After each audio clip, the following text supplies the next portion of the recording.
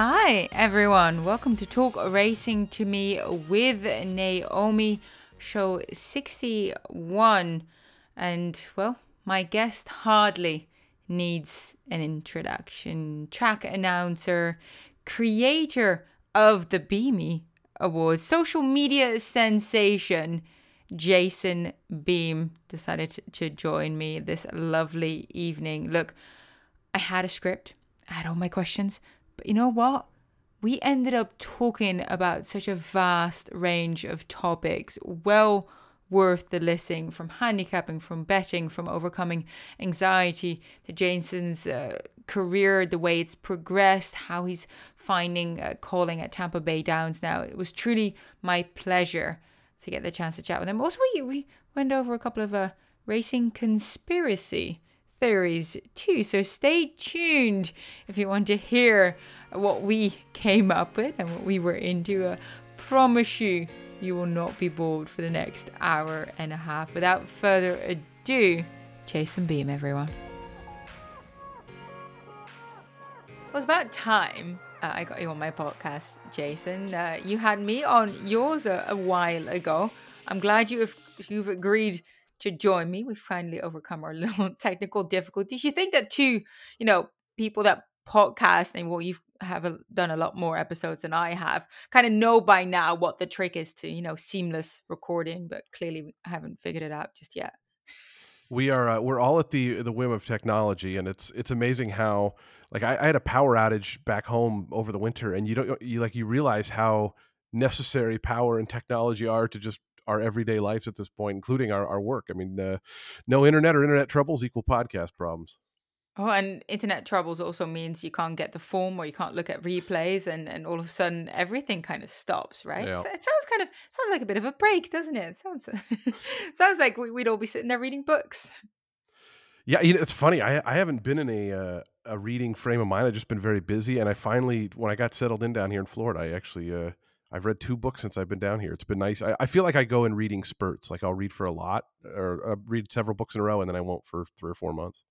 Wait, what are you reading? Actually, I was reading just now. I use it to, I don't know, zone out a little bit. Yeah. You know how you want to take a break from everything that's normally going on in your life. Not that Mm-hmm. I don't enjoy my life, I do, but it's great to kind of put yourself in someone else's shoes for a little bit to give you perspective, and then you come back. Well, what are you reading? I like to normally read a lot of, like, literary fiction type stuff, but I got a book from a friend. It was about the Seattle Mariners baseball team, and so it's just like a tale of short stories from the 40 years of Seattle Mariners baseball, and so it's been fun. Just, it's very light, and the team of my childhood, so I'm kind of enjoying it. Oh, I love that. A little bit of nostalgia there as well. Exactly. I read just I read so many different things. I go from autobiographies to older books. I actually just finished reading. I don't know if you know this. Apparently it's an American staple, an American classic. It was written in the 1960s, I believe. On the Road by Jack Yeah, Kerouac. Kerouac. Yeah. Yeah, I just finished reading that. I have mixed feelings about this Yeah. book. It's funny how, literature obviously has this extensive, long history, right? And a lot of the classics are very, very old, but I'm always interested in how things age with art, because, music, comedy, especially comedy. I was talking to a friend about this recently. Like, they're so generational. Like, I'll hear stuff from the 70s who people talk about, like, this is the best comedian ever. And then I'm like, it's all right. And sometimes it's like that, I feel like, with novels. I know that a lot of the classics hold up and stuff, but, like, I think times and people and feelings, they just change over time. Yeah, when I was reading up about this book, it was saying it changed a lot of sort of writing styles and the way people looked at certain concepts, such as, being on the road, Yeah. and deeper sort of I can't even say this, philosophy Philosophic. concept. Yes, that's what I was looking for. This is going great. No, I think it changed the way people looked at certain aspects, and it was Hmm. quite groundbreaking. Whereas if you now look back at it, we're kind of used to certain ways of living or looking at things, and find it a lot more common that people would like to travel or seek adventure or question the meaning of life, because that's kind of a lot what they did in that book as well. So I feel like you're right that they, you know, times change, and hence people's perception towards or reception of a Yeah. book changes as well. I thought it was good. I thought some of the writing was incredible, but then on some other page, I'm like, what are you on about? Like, I don't even know what you're saying anymore. So I was just a little bit mixed. Some of it I thought was genius, and some of it felt like rambling. So there you go. I better move on before I get angry people knocking on my door going, how dare you bash that book? I thought it was good. But let's dive into the horse racing and perhaps a little bit more about your background and your career background. Trust me, I've got plenty of actually really good, fun questions to ask you. I Okay. had some help. Ha ha ha ha ha. Don't be scared. It's going to be great.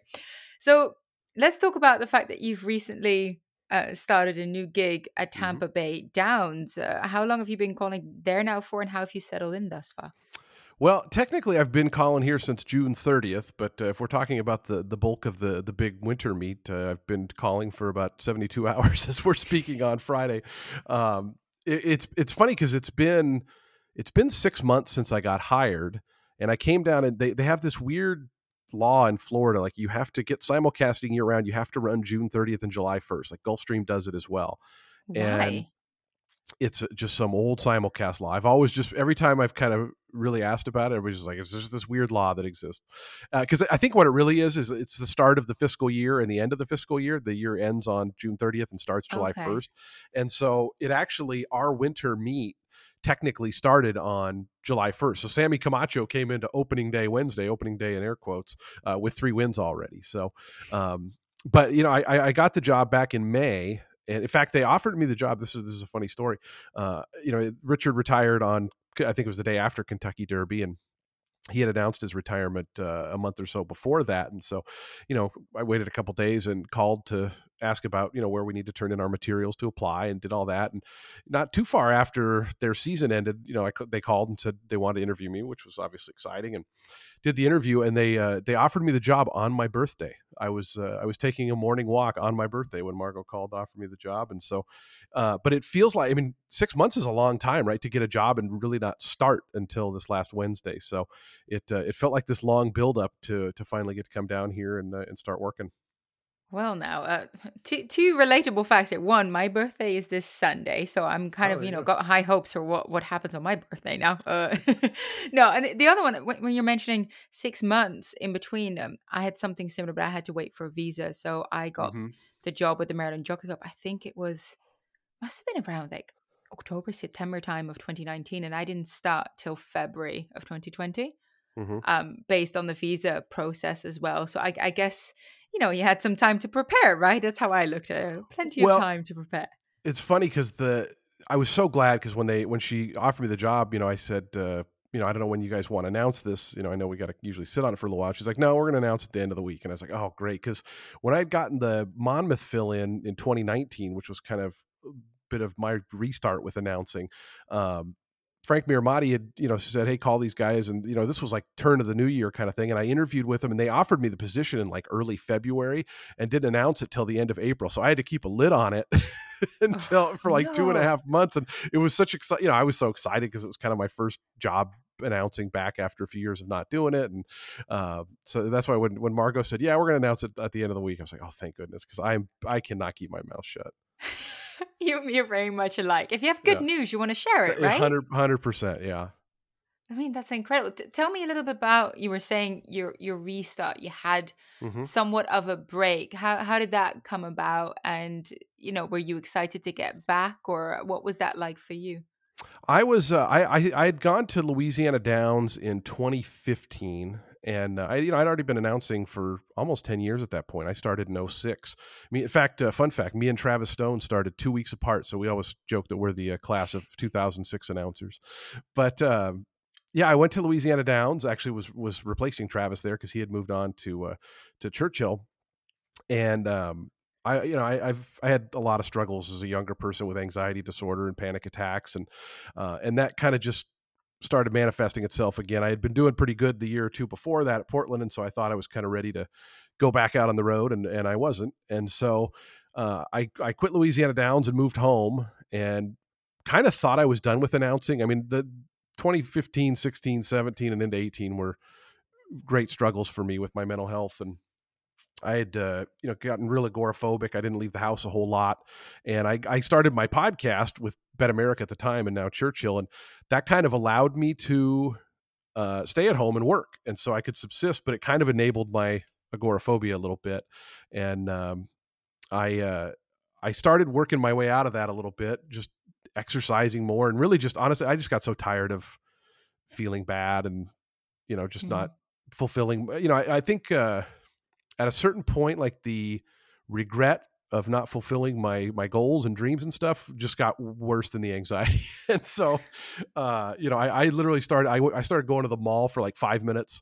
It's a technique called exposure therapy. Like you just expose yourself to the things that trigger your anxiety. And so I Mm-hmm. started going Yeah. to, crowds for me were a real struggle, and heights I were a don't real think most struggle. people like crowds, but obviously it's very different for Yeah. you in that reasoning. But yes. Yeah. Yeah. I mean, this was like, if I wouldn't go anywhere. I mean, I literally would Okay. go home and I'd go to the grocery store at night. I would often ride in the, the carts, like the scooter carts. Cause if I had to stand in line, my legs would give out and I'd have a panic attack and I'd leave. And so, it was just a Oh really wow. bad few years. But I kind of started working through that a little bit. And like I said, just starting out really super easy. I mean, super small stuff, 5 minutes in the mall and then 10 minutes and then worked my way up to like going to the Space Needle, which, I never thought I would do again. And I hadn't flown in like 20 years and I flew in an airplane. And so I was kind of doing all this stuff and Which is feeling better. incredible. Yeah. Yeah. Yeah. It was 2018 was such an amazing year for me. Like I felt like I was getting my life back. And as that was happening, Pete Aiello called me, or actually sent me a message on Twitter, but he asked if I wanted to come announce at Gulfstream Park West. And it had been, I want to say it had been about it was May of 2015 when I left Louisiana, and that was November of 2018 when Pete asked me to come down there. So, 3.5 years of not calling races and really not doing anything other than my podcast and, staying home. And so my mantra was I have to say yes to things, and so said yes, and went and did that for 2 weeks, and it went really well. I thought at the time it was it was my way of ending my announcing career on my terms instead of anxiety's Hmm. terms, like had kind of the last time. And as soon as I finished, like Frank called about the Monmouth thing like a month later, and then Jill called like 2 weeks later about Colonial. Like the phone just started ringing once the 2 weeks happened. I really love that kind of sentiment that you're saying. I wanted to finish, my announcing career on my terms, but in the Yeah. end, it wasn't a closing at all. It was more like a restart, a Yep. re-break, like we call it, a beautiful second wind that you created yourself by, you know, allowing yourself to perhaps move through what you were going through. First question that comes to mind, and I know that you've talked about this a little bit. I Hmm. have a background when it comes to psychology as well, because I had really a lot of anxiety growing up too, and I've worked through it. Did you work through this with anyone, or were there exercises that you did? Because this sounds like something incredibly challenging to have to navigate by yourself.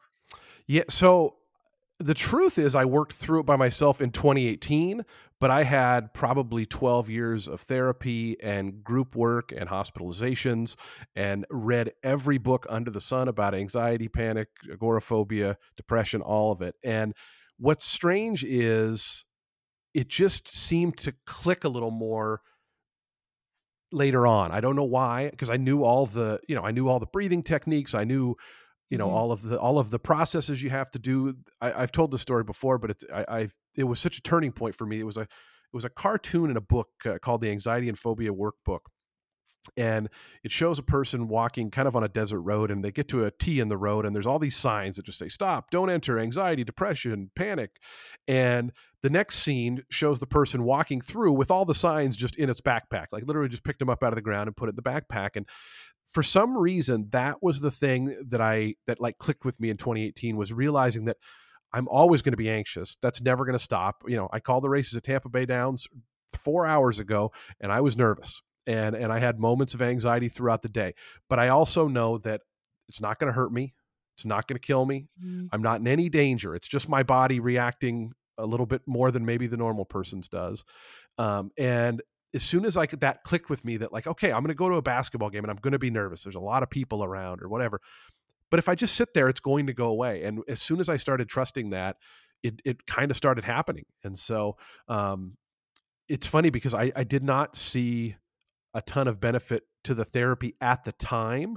Hmm. There was pockets of it where I did, but I still struggled with it all throughout that. And I had a great therapist who I love dearly, and I email her every few months and just kind of give her an update and all that kind of stuff. But it was it's funny. It didn't click until I guess it was ready to click in a weird way. I guess sometimes and that kind of goes along with I think what I was talking about. Like you kind of just have to accept what is, and and with mental health stuff, I always say like this was my experience. I know it's not.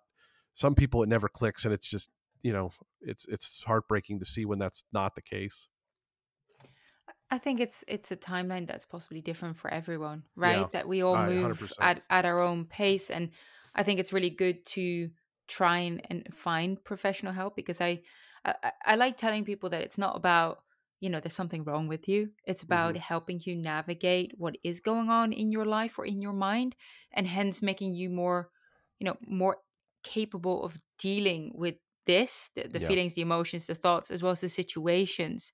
And I thought that's a really cool example that you're saying you still get nervous calling races. I'm assuming that means perhaps nearly every race. Would you still kind of get, I don't know Yeah. what goes through your mind? Because I know what happens Yeah. with me when I get nervous. My Hmm. heart rate starts going up. So, for Yep. example, doing draws, Yeah.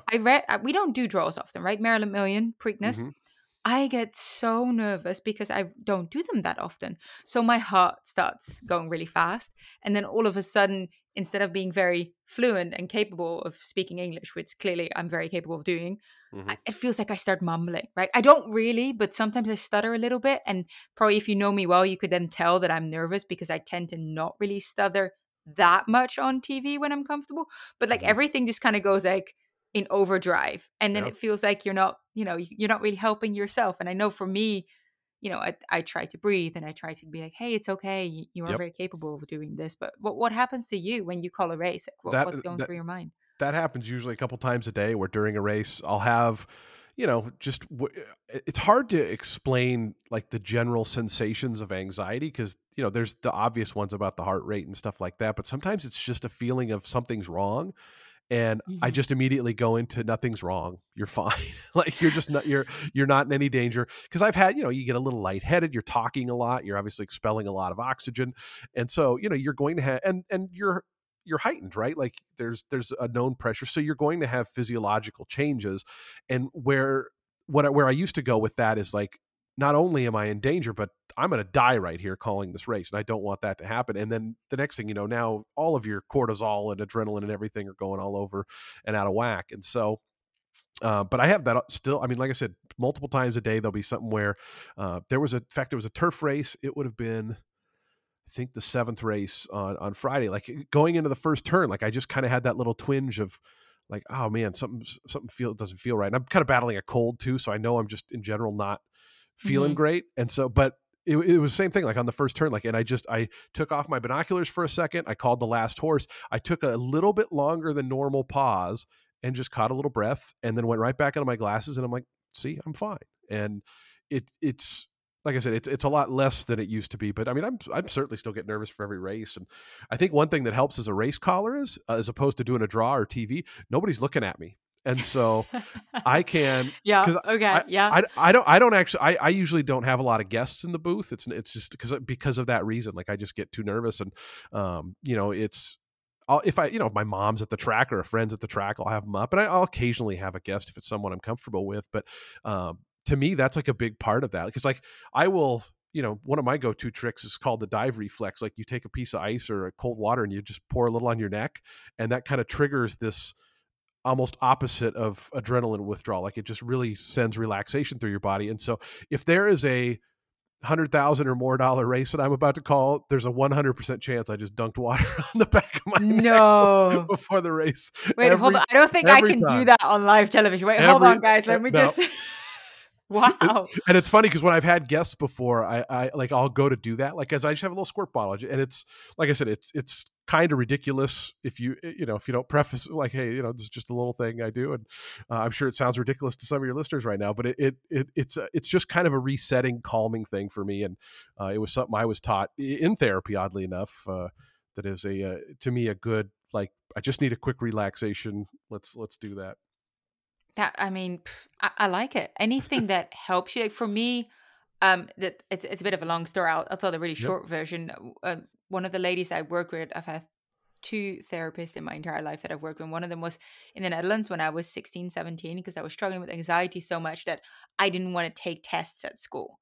Because if I was in the test 5 minutes in, my brain was just going blank and it felt like I didn't know anything. And it was kind of like a reinforcement of, see, you don't know anything. What do you know? You know, Mhm. you're not smart. You don't belong here. Why are you even here? Kind of thing. So she helped me get through that with like a little technique that you have your thumb and your middle finger, you put it together. But the reason it works is because you pair it with a really strong, happy memory. Mhm. And it always has to be the same memory. And my memory was, so I used to have a mare called Unique, and I used to go either riding or walking her in the forest, you know, just basically like a 16-year-old playing around with my pony. And I think one day I was walking her and I had just a head collar and a rope, right? And she's this cross between a thoroughbred and an Arab. So she's feisty and she's chestnut as well. I was going to say ginger, chestnut. And she was like the 6-year-old mare and she, you know, she had a mind of her own. And we were in the middle of forest and I'm like, you know what? I want to go and just ride some bareback. I used to ride bareback quite a lot. So I jump on her. I can't do that anymore, by the way. That was so great. I was able to, she was like 15 hands and I'm like, whoop, like the jockeys do, you know, with no hat on, no saddle, a head collar with a single rope on this chestnut Anglo-Arab feisty mare that could do whatever she wanted if she wanted to. And instead, we just cantered up this hill. I made some kind of, you know, sound, like I was just screaming with joy. And it just felt like everything was good in that moment. Like I was in control. I was one with my horse. Everything was perfect. You know, if there's such a close thing as being perfect in the middle of nowhere in a forest, nobody around. So I guess you were saying the crowds, like I liked being alone with my horse Mhm. and seeing nobody. That memory always manages to bring me back to like a bit more of a calmer, confident state that you kind of need, right? When you're live calling or on TV, you have to have this sense of I belong here, I'm Yeah. doing a good job.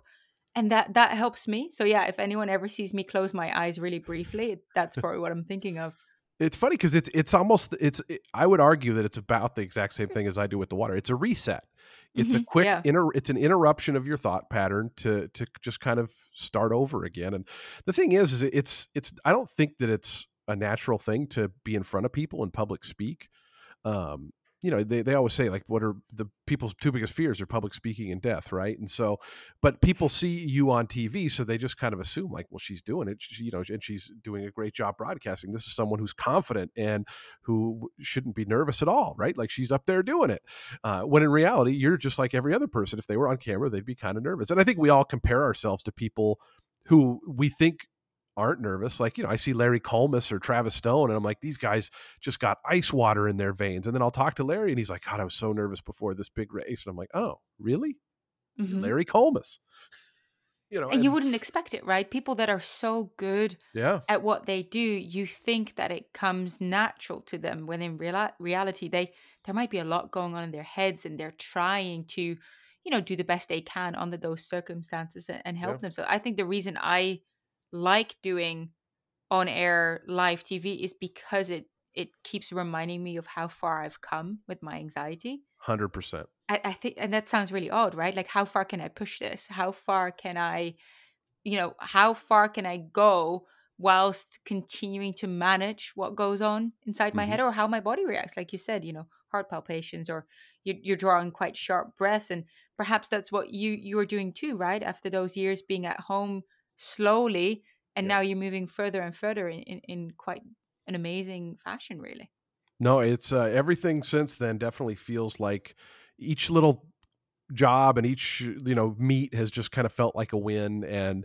Um, and you know, the opportunities are great, of course, money's great and all that kind of stuff. But in the end, like what makes me feel good about everything is just that, like you said, it's a little bit of a victory. It's getting my life. That's what the biggest thing. Like I did not want to die, and I hate to be as literal, but I did not want to die without at least giving my dreams a shot. And it felt like I used to think anxiety took it from me, but what I realized was it was me kind of giving into the anxiety instead of, I don't want to say fighting back, but working through it. How about we'll say.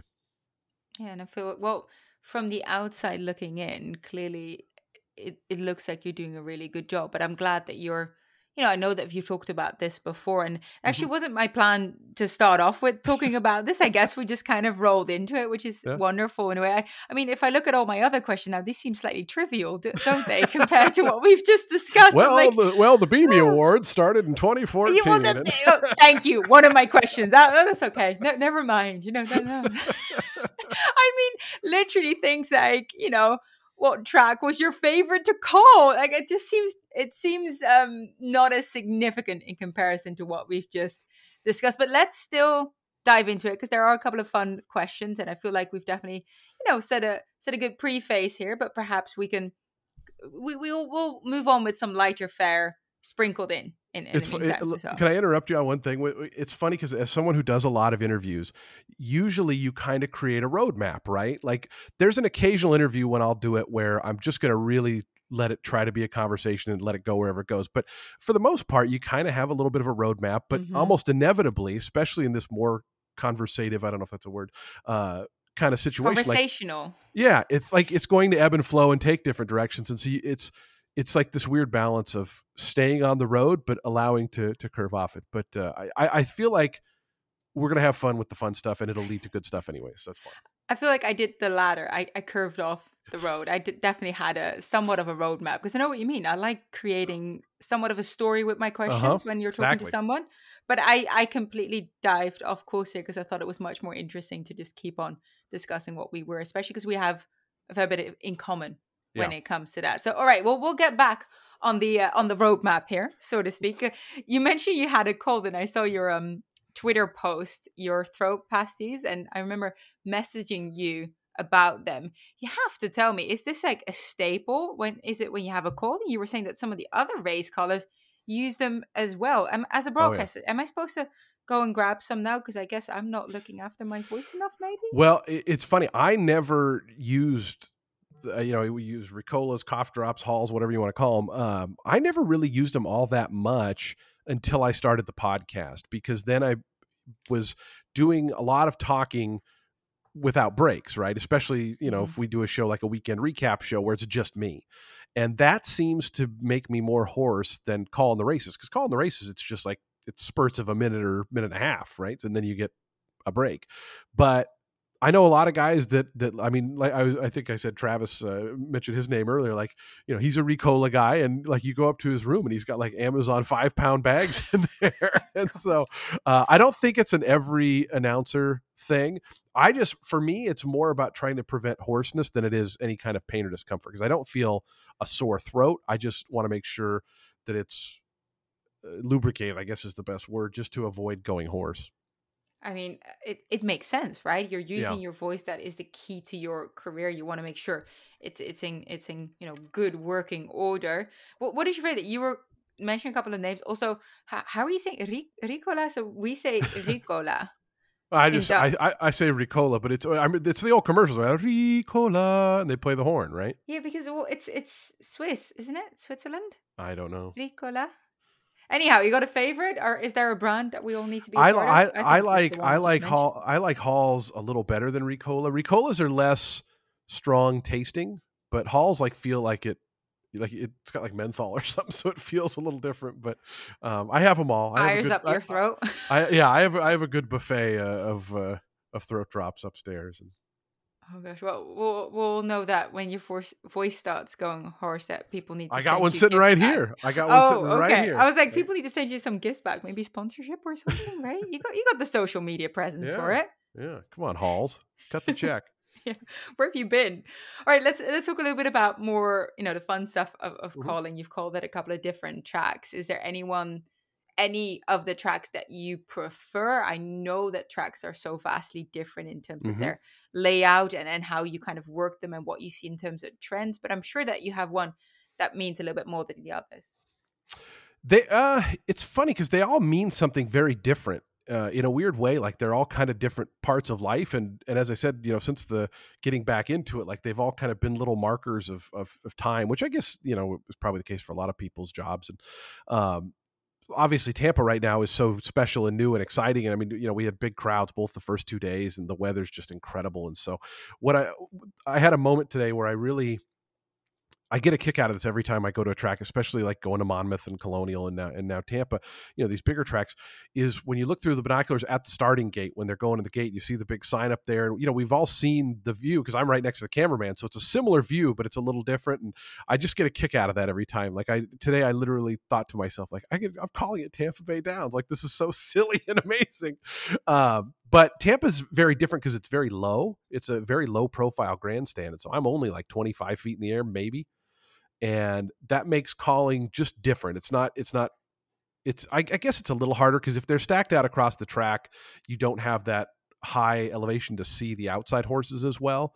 But it hasn't, at least so far, we've had some full fields and it hasn't really proven to be too much of an issue. But Monmouth was really special. I just had to Google how high 25 feet is. So 7.6 meter. Yeah, that's meters. Not very high at all. It's not. I'm probably embellishing a little. It's probably like, well, maybe not. I mean, it's on the third floor, so it's not quite low. It's very low. And in fact, during the job interview, that was one thing Margot asked. She's like, have you called at a low profile? I said, well, let me tell you about Gulfstream Park West and the 3 trailers that I called out of, because that's the lowest profile you ever. And it's so funny because like that place, talking about tracks that are special, like that was my first place going back. It was the last stop in 2019, which I did Monmouth, Colonial, and Meadowlands Turf, and then there. And so that place is really special to me, even though it was literally me calling in a tractor trailer that was on top of 2 other trailers. Wow. And so it's funny. Like I said, so many of those tracks are kind of just markers, but Monmouth was special because it was kind of my first big track. And obviously the definition of what's big for people varies, but I got to call a grade 1 there. I got to call a grade 2 there. I got to call, I think, 4 or 5 grade 3s. I think I got to call 2 grade 2s actually. And I got to call Maximum Security getting beat in the Pegasus, his first start after the Derby. And so like, to me that, and it's an open air booth and they get good crowds and it's just like, you feel the excitement there. It's a beautiful track. Like that was a really special year getting to call races there, because I called in the spring for 2 months and then in the fall for 2 months because Frank was overlapped with Santa Anita and he was nice enough to ask me to do it. And that was pretty special. Yeah, I can imagine. And definitely the atmosphere. I know on big days, as a broadcaster, it gives you some extra energy. Oh, yeah. Like everyone being there, wanting to have a good time, adding to all of that. I remember when I was on the production crew with Naira during the Fox Live shows at Saratoga, the year that there were no fans. Yeah. And I wasn't on the air back then. I was doing all the production stuff. So, script writing and doing interviews. It was great.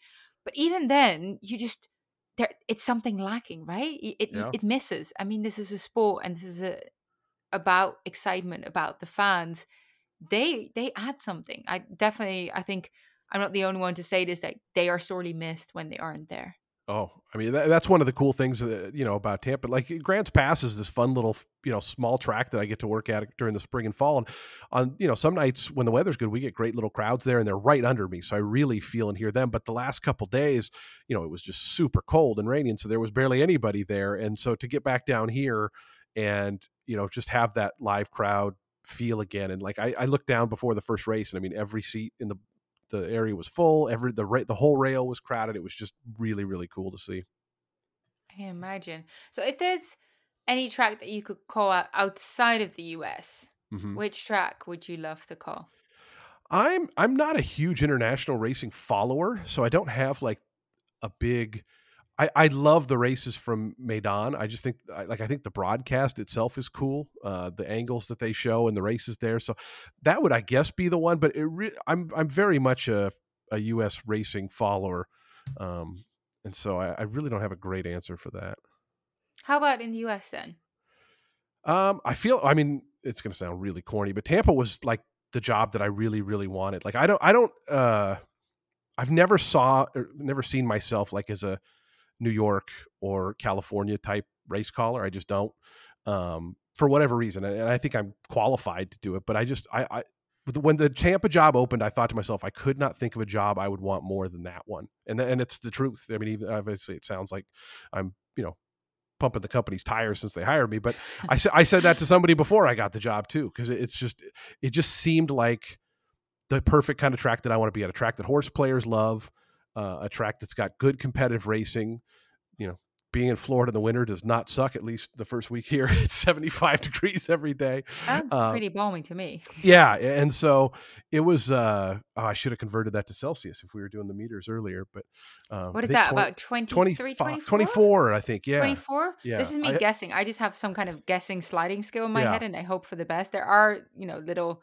rules of thumb, but clearly I just don't. I just guess. One of my best friends is Canadian, and I always joke with her, like, I'm like, oh my gosh, it's 75 here, and she's like, that means nothing to me. So I always Means nothing to nearly the entire world, but the US I know. Wait, which other? Isn't there one other country that also has Fahrenheit? I have no idea. Maybe? We hold on to a lot of things here. Like, I mean, even the mile stuff, right? Like, I same thing with her. I've said, oh, like it's 300 miles between these two places, and she's like, again, what does that mean?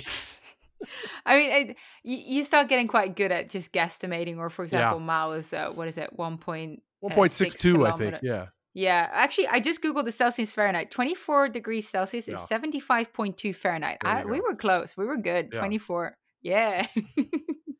So let's talk about some of the other stuff that you've done. Of course, you already mentioned the Beamy Awards. I can't have you on my show without talking about them.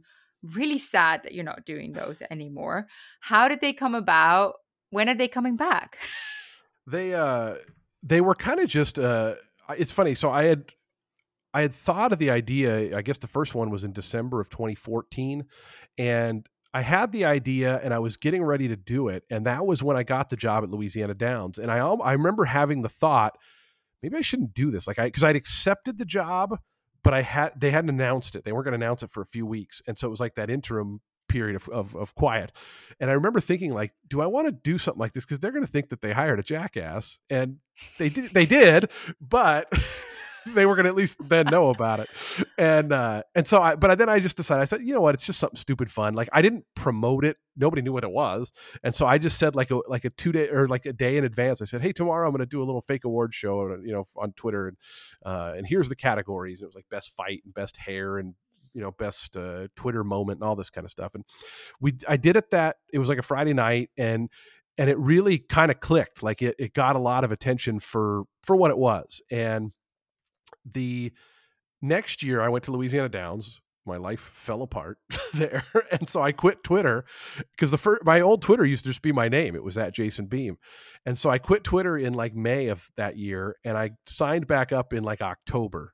Mm-hmm. And somebody had already taken at Jason Beam. In fact, if you go look, I'm almost positive it's still there.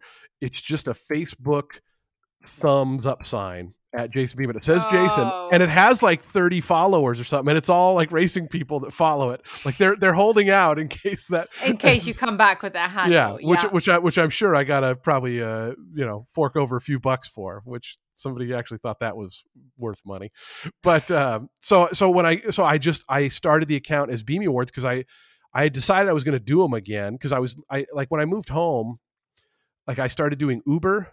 And I had always had a little side job in Portland doing restaurant and grocery store audits for this company called Everclean. And so I did that for like 4 or 5 months, and I was out of racing. What is a restaurant and grocery store audit? So it was actually a very fun side job. Like Portland, we only ran 3 days a week. And so I was sitting around, and a buddy of mine from college was a food, health, and safety person. That was his major at the University of Washington, where I went, and we were fraternity brothers. And he called me, he said, what do you do during your days off? He goes, I know you got like a 4-day weekend. And I said, nothing, sit around. And he goes, would you ever be interested in doing these audits? So for the grocery stores, you audit the price tags, because a lot of times the price tags are like incorrectly posted. Like they'll tell you they're charging $5.99. You get to the counter and it's $6.99. And a lot of people don't notice because they got 50 grocery things, right? You would check to see if the weights were accurate. Like if a piece of cake's supposed to weigh 0.63 pounds, you weigh it and make sure it's right. You make sure the tare weight of the product was right. And then for the restaurants, you would actually do health, food, and safety, like temperature checks. And we were a private company that they would hire restaurants and grocery stores to do these audits to prepare them for when the health department came. Essentially, it was once every quarter kind of thing. And so I was doing that in Uber for like 6 months. And then I thought, I'll do the Beamies. It'll be fun, because I'd given up on racing and race calling. Like those were just dead dreams at that point. And so I signed up the Twitter account, and I just made it at Beamy Awards because I thought it was just going to be for the Beamy Awards. And that second year when we did it, it trended nationally on Twitter, and the Wow.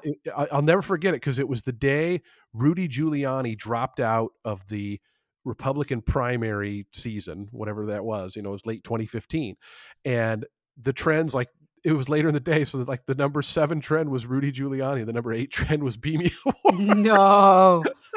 That's incredible. Well, because the thing was, the fun of it was that everybody participated in it, and I think that everybody, they would all I told them, hashtag every reply so people can follow along. And I remember Penelope Miller with America's Best Racing, like, she was like, she once, like, wrote a whole blog about how to properly watch the Beamy. She's like, you get one tab with Jason's account up, you get another one with just the hashtag, and you get another one with your own feed, and you read through, and, like, but everybody would hashtag every reply, and then it would trend nationally. And it was just so funny that this stupid little thing. And, like, I used to always give the Eclipse a little bit of crap. I said, you realize, like, my stupid thing that I do for $4 in my bedroom is getting more attention than the Eclipse Awards. I think Ray Pollock even tweeted once, like, how is it that the Beamies are better than the Eclipse Awards?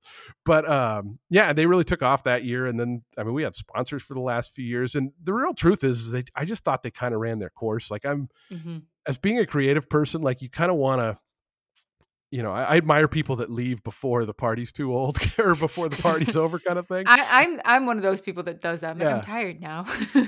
Well, this looks great. I'm gonna go home now. Yeah, the truth is that I didn't think it was going to be any different if we did it another year. And we had, like, Run Happy had called us because he sponsored the year before, and they were like, hey, we'll be the title sponsor. So, I mean, we're talking about money that's not insignificant. But it was just like, it was just going to be the same thing. I had started announcing more, and so my schedule was just busier, and I just didn't want to do the same thing again. It was going to be the same gags, the same little videos. And if we could, like, really do it up with video, with, like, good video stuff, and, like, get big people in racing to help out. Like, having Mattress Mac do a spoof commercial with me was amazing. And I didn't know that we could top that, and with just that same format. And so to me, they kind of ran their course, and honestly, time was just a little bit of an issue. And I don't have any desire, like, because I do videos that are like comedy videos. I'll post them once in a while, and I can just do that on my own channel, and people seem to get a kick out of them. Like, I don't know, the Beamy thing, and plus, doing comedy's not easy right now. Like, I don't want to piss anybody off and offend anybody, and it's hard not to do that. It is tricky. It's tricky because not everyone would get your sense of humor, and I'm sure there's plenty of negative reaction to your videos. You put yourself out there. It's scary. Yeah, horse racing's not the best at laughing at ourselves. No, I have to agree with you there. Like, we maybe sometimes take ourselves quite seriously. Is that a good way of putting it, instead of just kind of having a little bit of a joke? But I thought that's why your Beamy Awards, and that's why your videos are so great, because I think it's brilliant to kind of poke fun at ourselves, enjoy it whilst we're here, right? Yeah. And have a bit of fun with everyone that's part of the industry. And what would have been some of the best moments, you think, from the Beamy Awards? What was the funniest, or you got the most kick out of? The Mattress Mac video the last year got and that was one of those things I knew it was going to be a smash. Like, I knew people would go crazy over that. There was the best photo to Photoshop one always seemed to get a real laugh from a lot of people. There was one year, I think it was Emily Shields for the DRF.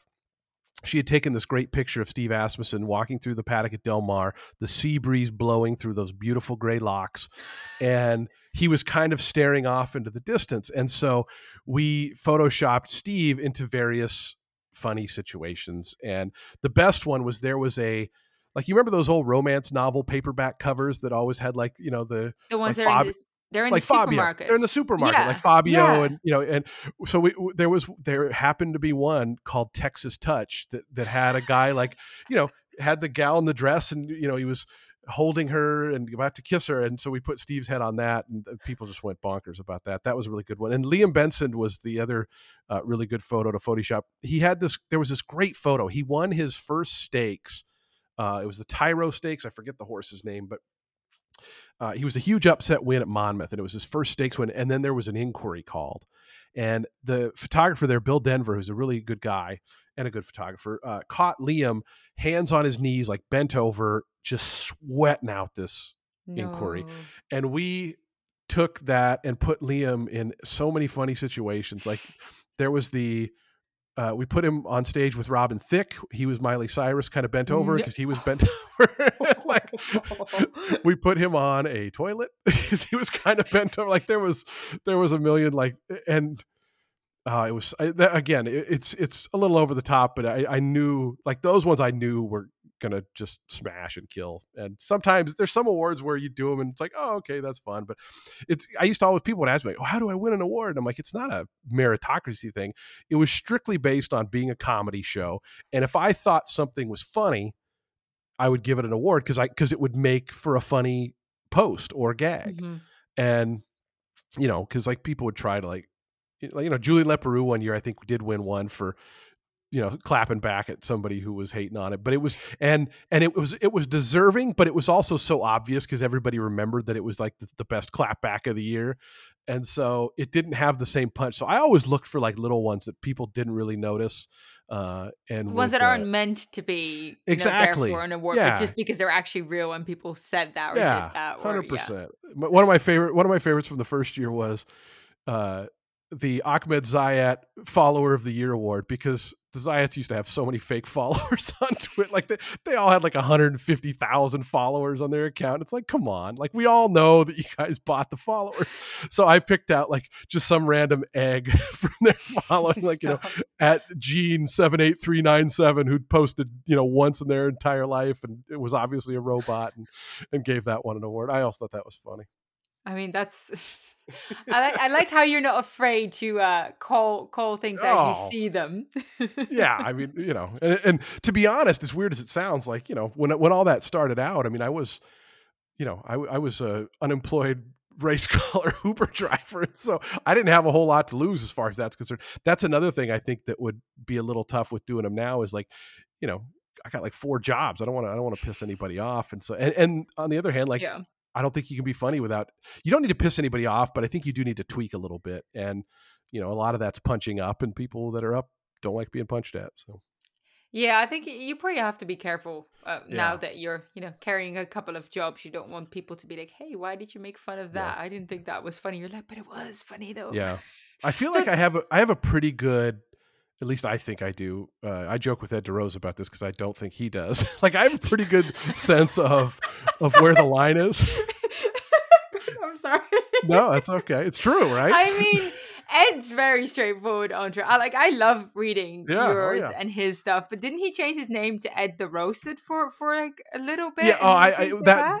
That was what was that about? That was in tune to my podcast. I did a roast for his last day at Churchill. So I did a roast on our show of Ed. Because I was like, well, you know what? That's a pretty good name, to be fair. Yeah. I actually had some good jokes. Let me see if I can. There was one that was. Yeah, there was a bunch that were good, but it was all fun. But yeah, Ed's a good sport. But I think that getting back to, like, sometimes he doesn't know where the line is, and I feel like I've been I've really never gotten in trouble for anything I've said on Twitter, and I'll take a shot once in a while. But I think I have a really good sense of where the line. I probably just jinxed myself into cancellation coming up. There we are. Yeah, there we are. Now you're getting canceled. No, I massively admire you for stepping out there, doing those videos, making people laugh, including like I love them. I don't think I'm funny enough to do any of that. So I just massively look up to you being able to do that and actually being hilarious at it as well. So let's continue talking about the social media sphere, because my next question is about that as well. Do you have a favorite trainer on Twitter? Favorite trainer on Twitter? Yeah, I do. And it's going to take me a second to think of who it is. But there are a few that I get a kick out of. And mostly it's the ones that will actually talk about it. Like Chad is actually funny on there. Chad followed me in like right around the holidays the year before last.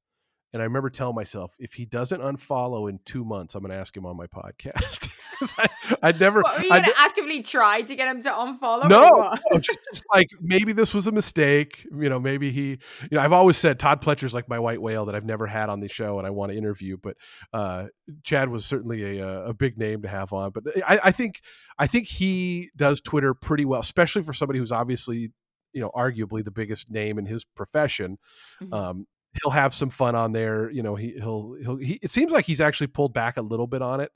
But He's been like a when bit he more quiet in recent days, yeah, it when he seems. first got on, like Mark Hennig's always nice because he kind of interacts with everybody, and which is cool for someone who again is kind of a big name trainer. There's a guy in Maryland that you probably know, Phil Schoenthal. I always think he does a good Hmm. job on Twitter. He's a good mix of like the occasional funny tweet. He's got a nice family. He'll sit and do like hockey broadcasts from his kids' hockey games. He had the best. It was so funny. I was talking to Frank Miramati about this. There was a horse name. It was in the Breeders' Cup, Koala Princess, who I think that was a Koala Princess was in the Philly Yeah, turf. yeah. I But remember. she debuted at Monmouth and just blew their doors off. And Phil had a horse in that race. Frank tweeted, he said, oh, we just saw something real special, this horse. And Phil replied, he goes, I was 5-1 morning line in that race, and I was feeling pretty damn good. And then I talked to Delacour that next morning. He goes, talk about cold water. He said Delacour. He Oh. said Delacour just told him, dude, you're running for second, man. Oh. No, look, I love following trainers on Twitter. So you mentioning Phil Schoenthal as well as Chad Brown. Like, I really enjoy it when they make these little funny quips and just Yeah. kind of poke at themselves, poke at other people. Like you said, like make fun of, the sport that we're in, because why not? Like, why not be funny and competitive at the same time? I remember Chad and Shug would go back to back. Like that was the craziest thing I've ever seen. Was like when Chad and Shug McGahee were going back and forth, like not at each other, but kind of taking passive shots. Like 5 years ago, would you have ever thought you'd see that? No, no, Yeah, no chance. No, no. I like people standing up on Twitter, especially trainers, just calling it as they see it. So yeah. yeah, I definitely. Any recommendations of who we should follow then? The ones that you've just mentioned. Well, I'll give Phil a free plug. I think it's funny because doing Colonial now, I've gotten a lot more familiar with the Maryland circuit, and obviously that's your home base, and so How I about think it's a Graham little bit. Motion? He's good Graham too. Motion, he's great. Yeah, he's always been very nice to me too. He's always come on my show and always said nice things and retweeted. I'm a big Graham fan. My colleague Jessica Paquette, she worships at the altar of Graham, and I always give her crap for that because she picks his horses like every time he's in. And I'm just like, now what part of this is that you think the horse can win? What part of it you just think Graham and Anita are the greatest people ever? She battles through it. She get a winner or two. I mean, he wins plenty of times. He does pretty good, especially Colonial. He doesn't send a ton there, but he's always live when he comes down there, and they get bet a lot too. Yeah, well, there you go. Then, so most of the time, she'll probably be right picking them. So it's actually like a win-win situation. Yeah, oh yeah, 100%. So another question, Hmm. and look, I'm not gonna lie. I'll tell you afterwards. I spoke to someone, and they gave me some really cool questions that I definitely didn't come up with by myself. This is one of them. Okay. What is a horse racing conspiracy you actually buy into? I thought it was such a good Oh question. I was like, man, that is a good wow. question. Yeah, I was like, you know what? That's a really good one. Oh, what sucks is I have an answer for this, and it's not in my brain right now. Um, I mean, I jokingly say the Songbird One thing, but there's actually a couple that are like that. Like first of all, I think the Fix Six is the best conspiracy name of all Mhm. time. The Arlington Park Pick Six scandal, like just calling it the Fix Six, like I think is like a great name for a movie. Oh crap, I'm gonna cop out on this because I know there's an answer that I'm just not pulling out of my head right now. But Is it terrible that straight away I thought, oh, a company can name their pick six sequence Fix Six? But that's not gonna fly. oh man, It would be funny, but no, I not probably not good should. PR or marketing strategy at I all. probably shouldn't say what I'm about to say, but what the heck? We're if anybody's still listening 51 minutes into this, they deserve. So I remember They deserve the gems. I remember at Portland one time, I pitched an idea to my boss. I said, we're kind of a bottom level track. Why don't we find a few other tracks and we'll call it a shit six? I said we'll each take 2 or 3 races from our bad track. Oh yeah, delete that. Well, how out. was their Take it out. response? Well, he knew I was kidding, but we were throwing around ideas one night. Oh my god. Yeah, I don't. I think the majority of the tracks are not gonna. They're not gonna. No. No, actually, In I had fact, my. what's funny is the tracks that I suggested, they're all not with us anymore. So See, I yeah, had my boyfriend Alejandro ask me, why is it called the Rainbow Pick Six? Why do you yeah, have all these names? And I'm like, you know what? That's a really good question. I think it's just a marketing gimmick, isn't it? Give it a name so it's more relatable and more Well, familiar. yeah, a lot of 'em I mean, I'm very publicly anti-jackpot bet, but a lot of them, I think when it came the rainbow thing, that was just because it was a Gulfstream, right? Like, it was Yeah, yeah, yeah. down, like, where it was warm and what. Because Beulah had one, and I wanna say it was the Fortune 6, but a lot of them, they name it, like, regionally, like, Delta's is, like, the Crocodile 6, and, um, it's not, but a lot of the tracks do that, like, they name it something regionally about themselves or their area. Yeah, I mean, it's just marketing stuff. Yeah, that's what I thought as well. Look, I'm European. I still actually this is funny. This is what I didn't you tweet something about a profile on a dating website saying anyone that swipes left, place or show bets, you're not welcome. I was about to say I'm European. I just like to bet to win. Maybe you show here and there. So I guess I'm cancelled already then, huh? No, no, no. I said anybody that bets place or show gets the out. You I gotta sometimes do. yeah. Well, Yeah. well, I I prefer just, that over the larger horizontal bets because I I do just, think that oh, it's just a lot harder to hit. well, that's for sure. But I just think that in general, the other thing with place and show betting is you're also affected by who else runs in the top two. So if Mhm. you have an 8-1 shot that runs third, that's fine. But if it comes with the two favorites, it pulls your money down because it obviously depends on how much is bet on the other two that land in there. And so overall, I think place and show betting are not long-term profitable type ventures as much as win betting is, because I think you have to overcome some stuff. I also think the breakage affects it more because it's a lower payout. And so Mhm. if it was going to pay 257 and then pays 240 instead, percentage wise, 17 cents off a 40% or 40-cent profit. I mean, that's, That's quite almost a lot. 30%. Yeah. Yeah. So I'm just I'm personally very anti-place. I don't think they should be banned or anything like jackpot bets, but I think um I just I was making a joke, and nobody's, I thought it believe me, was pretty good. You caught my attention. nobody's swiping right on my account lately. It's Oh, I'm looking at it right now, Naomi. No matches in Tampa. oh no. Maybe you should go willing to, reconsider the place or show bet opinion for the right candidate. How Yeah, about yeah, that? yeah. It's okay if you boxed 4 horses in the exact, if you're very nice and you have a job. And you don't mind coming along to the racetrack every now and then, and this and Yeah. that. So hold on, which bet do you place most often?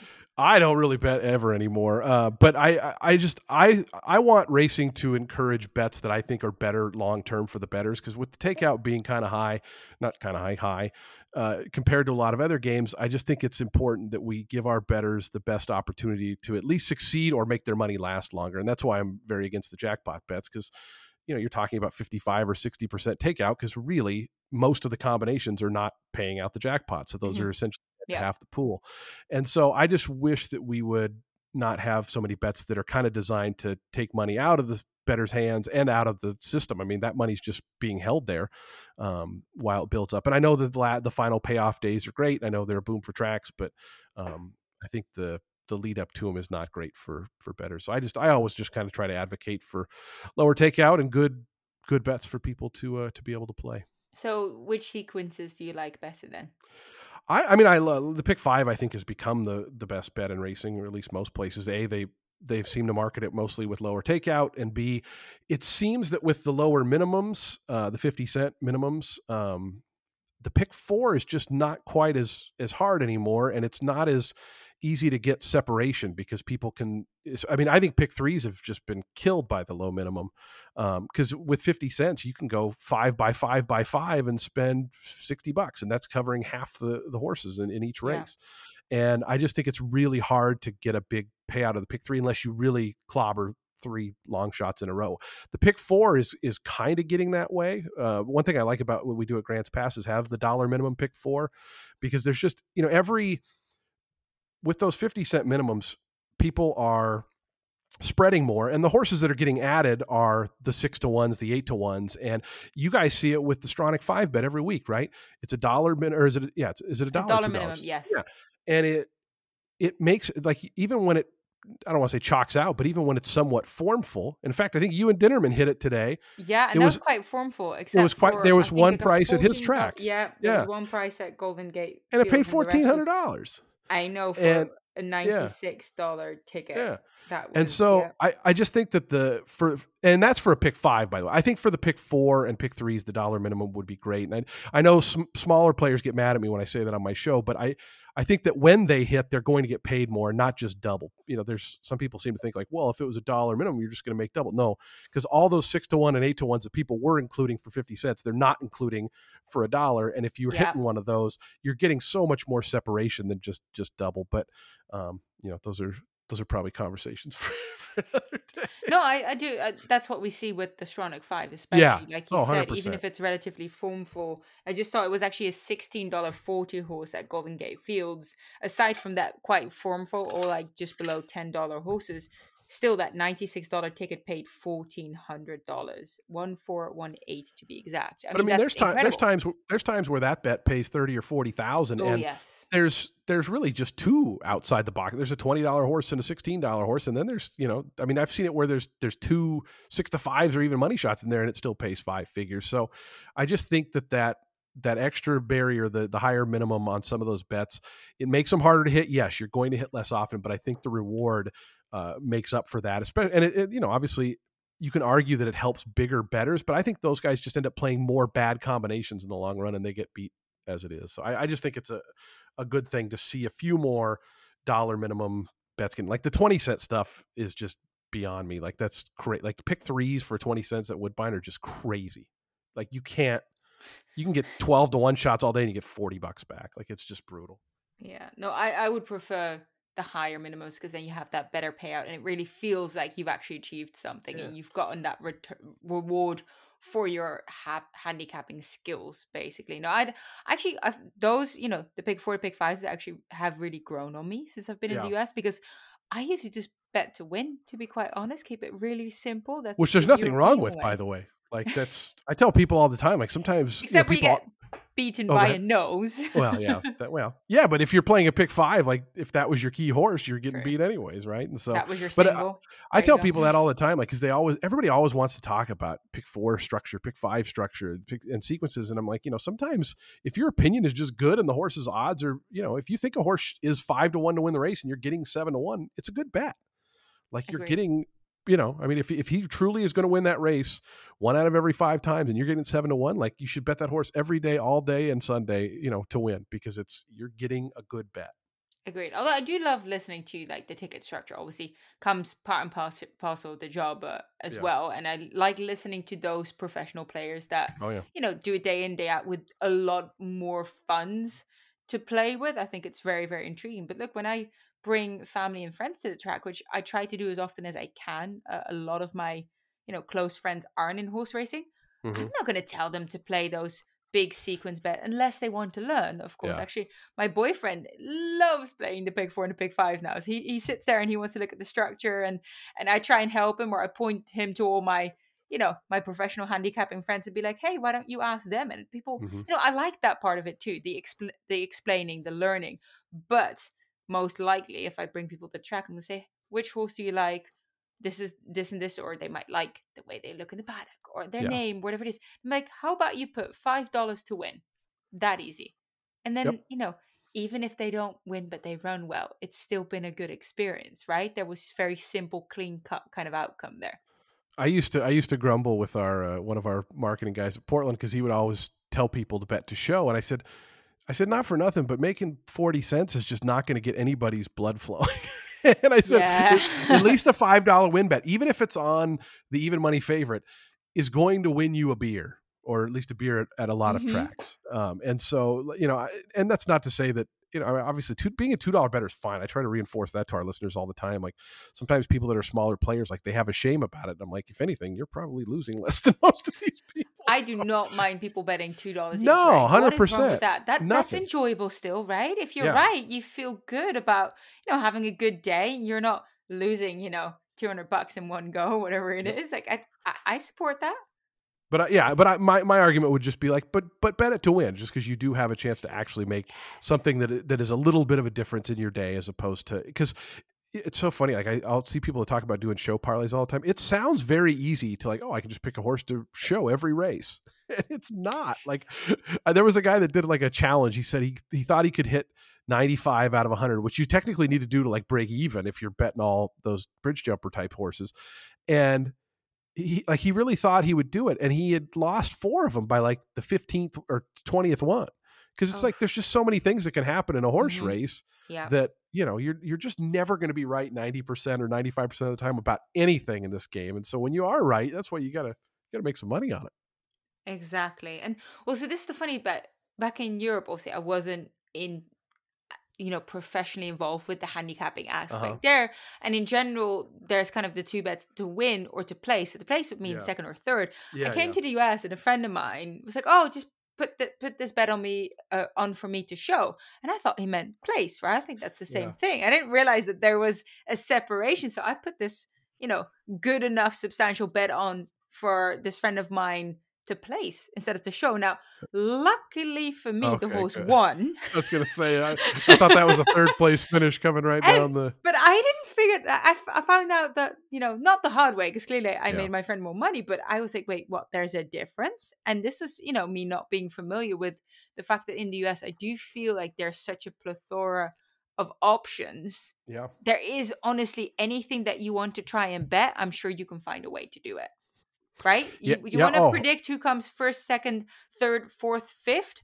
Yeah, we have a bet for that. Well, it's funny because we have a lot of these conversations on my show. We do a Horse Player Thursday show every week, and we talk a lot about more intricate betting kind of stuff like this. And one of the things we talked about recently was deciding which bet to make, because if you like an 8-to-1 shot, as you said, you can literally bet that horse to win, place, show. You could key it in exactas, you can key it in trifectas, you could key it in pick 3s and doubles, pick 5s, whatever. And it truthfully does depend a lot of, well, in that race, are there other price options you like, or are you just kind of with the favorites? Then maybe the horizontal wager becomes better because, just having that horse, with the second or third choices underneath, it's probably not going to make that big of a difference. Whereas maybe you can really get some separation in the pick 4s and pick 5s and stuff like that. In some of the other legs. Yeah. Yeah. But if you just like the 7-to-1 and then you just like favorites the rest of the way, there's no point in playing the pick 4, especially if you're going to spread. I mean, if you're just going stone cold single, I mean, I guess it's fine. But people never think, because, pick 4s and pick 5s, they're win parlays is kind of what they are. And so that's why I remember we had a professional horse player on our show a while back, Inside the Pylons, and he would always say, he'd go, would you ever go bet $10 to win on a 9-to-5, a 2-to-1, and a 5-to-2? He goes, but people do that going 3 deep in bets all the time. He goes, and so it's just a way of looking at equity and gaining equity in each leg. And it's just, to me, that all that math stuff and the ticket structure and the betting stuff, that really re-sparked my interest in a lot of that stuff, because I'm not a good handicapper at all. And I'm decidedly below average when it comes to picking winners. And so to me, it reinvigorates. It's not easy. You're right. It's not. And the other thing is everybody thinks they're good at it. And so like, I always joke about being a race caller versus an analyst. Everybody thinks they're better at your job than you are, picking winners, I mean. And nobody thinks they're better than we are at ours, because they know they'd be scared to speak in public. That's a really good way of looking at it. Yeah, I think I need to change jobs. It's a funny difference, right? Like, I feel like people, they don't think they could call a race because it's, public speaking, it's different, but they all think they can pick more winners than everybody. And so it's, because it's just a different thing. But yeah, that's not my strength. So the math stuff, it really invigorated my enjoyment of those conversations, because it's just a different angle. And it wasn't an angle that was really talked about a lot until, I would argue, in the last couple of years. So it's been neat to see those conversations happening more and in different places, because there's just not a lot of, even the books we used to read, like there's none of that in there. It's all handicapping, not betting. Yeah, I agree with you. The majority of the books I read would have been about handicapping and not about actually ticket structure or, what would you do? See, I like now from experience that if you're looking at a race and there's a really heavy favorite, I'm like, that's terrific for your horizontal bets. Great. You can have a single. If you really think that's a legitimate lock-in, you can use that. That's going to make your ticket structure so much more feasible in terms of your initial investment and your potential return if you then go deep in other legs. So I like that now. Whereas if you look at it just from a winning standpoint, like I probably wouldn't really bet the heavy favorite to win, because I just don't find it that interesting. Well, and vice versa too. If you hate the heavy favorite, now it becomes your score leg, right? And so Yeah, the weak favorite thing is, to me, that's become what I look for most now in a race is I want to find a weak favorite, because there's just so many more combinations that are going through that horse that if you can beat that, like that's, that to me, that's the most interesting legs. But every week when we do our weekend recap, I see pick fours and pick fives where there's a really obvious single that hits and it'll still pay 8 or 10,000. And so, I mean, you can find ways. You just, you just got to be right. Yeah, absolutely. Easier said than done. Yes, that's it. Well, my theory is always, if I can make someone look at a race differently or look at a horse differently, that might be beneficial. I might not be completely right about what I thought was going to happen, but if I can make them look at things from like a multitude of angles, Yeah. maybe that makes them enjoy it a little bit more when they're watching the race, like watching for whatever we were talking about. Or maybe they learn something about strategy in terms of, horses applying pressure to each other or horses being boxed in, like anything that could make someone as a fan enjoy the game more because they understand it better, I think is still valuable. So I always Yeah. kind of hope to do that. Now, most of the time, you're not going to be right? If you look at strike rates of trainers, of jockeys, of analysts, you're never going to be right. Even half of the time, you won't be right. Nope. And the public's that's, only right 37% of the time, and the public's good. Like, they're pretty sharp. well, there you go. Try and think that you can beat the betting public, right? Yeah. Try and think that you can outsmart them. Perhaps that's not the entire goal, right? Isn't it about saying, hey, what if this scenario unfolds? What if this happened? Now, if you're right, of course, you look like a genius. If you're not, at least you can go, okay, so what was different and why did that or did that not happen? And I think that's probably the fun part of it. Like, I think, especially, for example, today, we had 2 stakes races at Laurel. One of them was the Politely Stakes. And of course, we had Hello Beautiful, very heavy favorite there. Mm-hmm. And then we had Princess Kokochin for trainer Jerry Robb. And Hello Beautiful, trained by Brittany Russell, who's really been making waves down on the circuit, which you obviously know, you're following the circuit. Yep. And you're looking at that race and you're kind of like, well, Hello Beautiful won't get beat. She's been in incredible form. This, da. She's so flexible. She can go to the front, but she can also kind of lay off it. And we kept on kind of discussing, well, if you were any of the other runners, what would you do to try and beat her? And we kept I kept looping back to, well, Princess Kokochin is that fast. What if you can pressure? And that's what they did.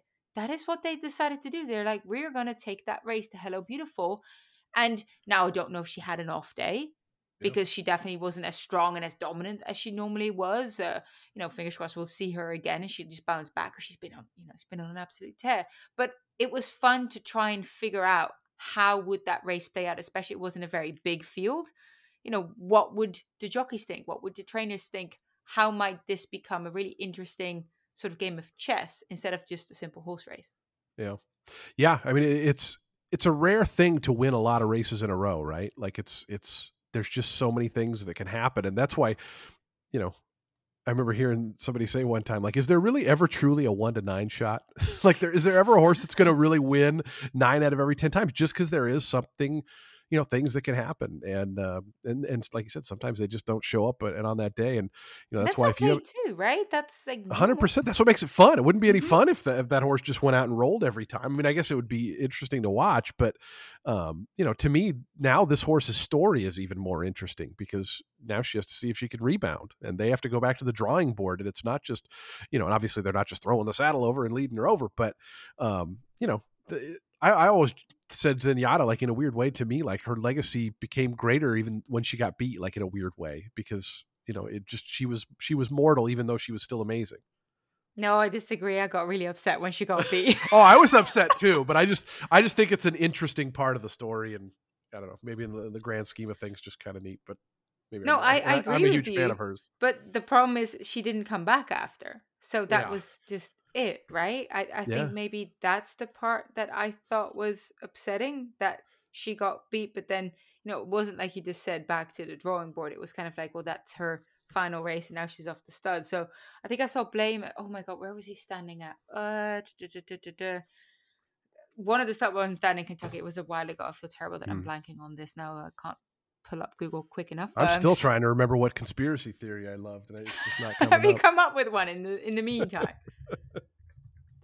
I know. I it's so funny because I've Claiborne. That's it, Claiborne. Okay. Sorry to the sorry to Claiborne. Yeah, I saw my Claiborne and I was still like, yeah, you look great, but I don't like you.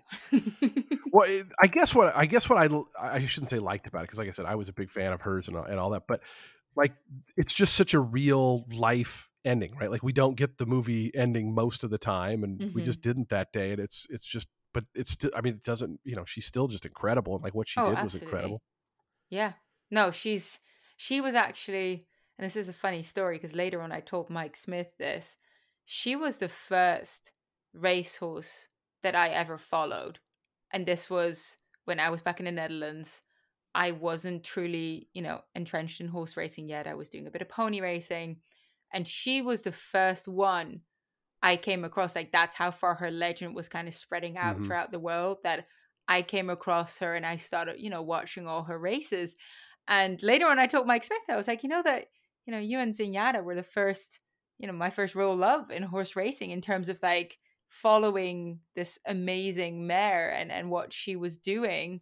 That was, she was like a poster girl for me. If I could have a Yeah. printout of her above my bed, I probably would have. Do you have one of I those? Who's yours? she well for me when I was a kid, there was a horse in Seattle where I grew up named Captain Condo, and he was the kingpin of Long Acres, which was the track they closed when I was 12. It was open from 1933 to 92. It was this beautiful track. We have Emerald Downs now, which is a great track too, but like Long Acres just had something special about it. And Captain Condo was this monstrous gray horse that would come from the back, and Gary Henson, like my announcing career started because of Gary Henson. Like, he was, when I was a little kid, he had this great gravelly voice like this, and on the outside, Captain Condo is starting to roll the big gray. And I would go home and I'd ride my bike and I would just do Gary Henson's calls of Captain Condo. And he had, they used to make Captain Condo t-shirts with like him and a superhero kind of thing. Like, he never won the Long Acres Mile. He ran second one year behind Gary Stevens of all people, and Louis Cipher and Gary Stevens, because Gary grew up there. That was where Gary started, was at Long Acres, and so that was like his Wow. first time to go back and win the mile. But Captain Condo was, I mean, he was just the coolest. And here's kind of a crazy Captain Condo story. So he he made like 450,000 back in the 80s at running in Seattle. So that tells you how much he was winning, because stakes back then was 30 grand. And Hmm. so he was just awesome. And he was like a homebred, from a small group, like just a cool story. So he was everybody's favorite horse in Seattle in the late 80s, early 90s. And then Long Acres closed in 92. Racing went to Yakima Meadows, which is a very small track in kind of central Washington. When they decided to open Emerald Downs, the plan was that Captain Condo was going to grace the track. Like, when opening night was June 20th of 96, and Condo was going to like lead the post parade to like christen the new track, right? Hmm. So they bring him into the track on the day before. They get him in a stall. That morning of opening night, they gallop him around and he dies on the track. And he's buried. They buried him like out by the 3/8 pole there at Emerald Downs. And I always thought that was a crazy story that he literally died. I don't know if Wow. it's good, bad, or what, but it's just, again, it's just what happened. But it was a crazy story. And so every time I see them talk about Long Acre or Emerald Downs, birthday anniversary, I always think about Captain Condo. Wow. I think most of us now will, because that's the kind of story that someone would make up. That's the kind of Yeah, story that yeah, would be written in a 100%. fiction book and not And actually happen. apparently he was as a horse, he was kind of a jerk. Like, he would try to bite everybody. And I remember being sad finding that out. Like, for some reason I wanted him to be nice, but I guess he was They ornery. can't all be nice now, Yeah, right? I did. It's funny, when we were talking just a minute ago, I did think of not a conspiracy theory, but a story that I would love to know what really happened. And this goes back to kind of the same time period of, there was a jockey named Ron Hansen in the West Coast, and he rode a Hmm. lot in the Bay Area, and he won I think it was the last mile or the second. I think he won the second to last mile at Emerald or at Long Acres, with the um, Bolu Light. He broke from the 11 hole and stole the race. But Ron Hansen like kind of died under mysterious circumstances. Like, he was involved with some shady people in the Bay Area, I guess. And they found his car like on the Bay Bridge, but they said that they didn't think he jumped. And there's like a whole crazy story. So like, nobody, like, there's articles you can Google on the LA Times and stuff talking about it. Like, they never truly found out what happened to Ron Hansen. I would love to know like the story. Wow. Yeah. Yeah. I mean, now I think we should do a crime, what is it? Crime Junkie podcast on it. I mean, No, let's do a 100, lot of, yeah. Like if you Google Ron Hansen jockey, I just did it. Like there's literally the life and mysterious death of Ron Hansen from thoroughbredworld.com. The LA Times, nobody killed Ron Hansen. There's Oh all these yeah, like I've just pulled it up as well. FBI, a new probe of jockey's death from the SF Gate, Vanishing Point. Like there's all these like kind of articles about it. Now, there's also, if you scroll down, there's an article that's from AP. It says jockey pleads guilty to race fixing, says he fears for his life. So there was circumstances around him. Wow. And then it's a bonkers story. Like I would be curious to hear like what really happened. Because like the best part is sometimes the Google searches underneath. People ask, "What happened to jockey Ron Hansen?" Yeah. That's a really good question. Google, do you have the answer? Yeah, that's literally what I just asked Google. Yeah, wow. No, actually, the thing for anyone wanting to know, it says Hansen, a colorful 30-year-old jockey, disappeared October 2nd, 1993, after his Jaguar XJS, traveling 90 to 100 miles per hour, rear-ended another car on the eastbound bridge at 2:30 a.m. Hansen disappeared from the scene, and then this part's kind of his decomposed body was found the following January on a mud flat, in Hayward. Yes. So like they didn't, but nobody knows if he fell, slipped, jumped, was thrown off. Like there's all. I mean, if you rear end a car going 100 miles an hour, surely you're not in deep going trouble to survive, right? Yeah. That doesn't sound like think. a good thing to do. No. Yeah. Ooh, wow. Crazy. I didn't know about this. Yeah. Oh, guys, we should all. I obviously they're not going to reopen the case, but it's definitely an unsolved mystery of the racetrack, isn't it? Yeah. Wow. No, I don't know any more like that, but I do think we gave you an hour. You came up with a good one. I just needed some time. I know I have a conspiracy, and it's like I said, it's not. I mean, the Songbird one's a joke, right? Like she didn't actually win. Like we know that she didn't win, but my friend Carly, my friend Carly on Twitter loves to bring it up, so I just always get a kick out of it. Well, I think people on Twitter like to start arguing about it again, so I think it was funny.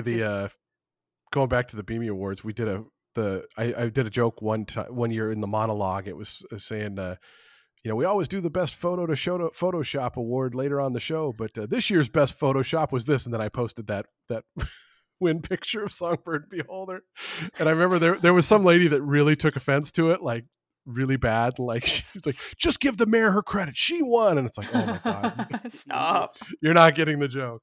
It's still a great photo though. I still love seeing that pop up every now and then on Twitter. That was a great race, classic race. Oh, that was a terrific. It's funny. race. It's one of those races where I'm sure you know this too. Like, aren't there some races you watch them and like right away, like that's one we're going to watch for years to come. Like I kind of felt that way about Swiss Skydivers Preakness last year. Like, thank you. I was about to bring her up. I'm like, is it too soon to say that that was a really, really good one? It gave me goosebumps. I stood there watching it and I got goosebumps. Instant classic. I'm a big Dave Rodman honk. I think Dave is excellent and if anything underrated. And I thought his call was so good of that race. A battle in Baltimore. Oh, it was so good. I still so like. Actually, I pointed it out to a couple of people. No, I'm with you. That was incredible race call. Brilliant race. That was my first Preakness. I'd never attended or worked a Preakness before, and I got the Kentucky Derby Victor Authentic going head to head with the Philly Swiss Skydiver, and it's still definitely for me. I will remember that Preakness instant classic. That's what they instant classic. Yeah. Any other races that kind of are on repeat in your office sometimes? Oh man. I feel like I do go watch the Zenyatta ones about once a year. Like it's fun to just do the whole 1 through 20 of those. I love early on in her career. I think it's her second start where Vic goes, here is a future superstar, Zenyatta.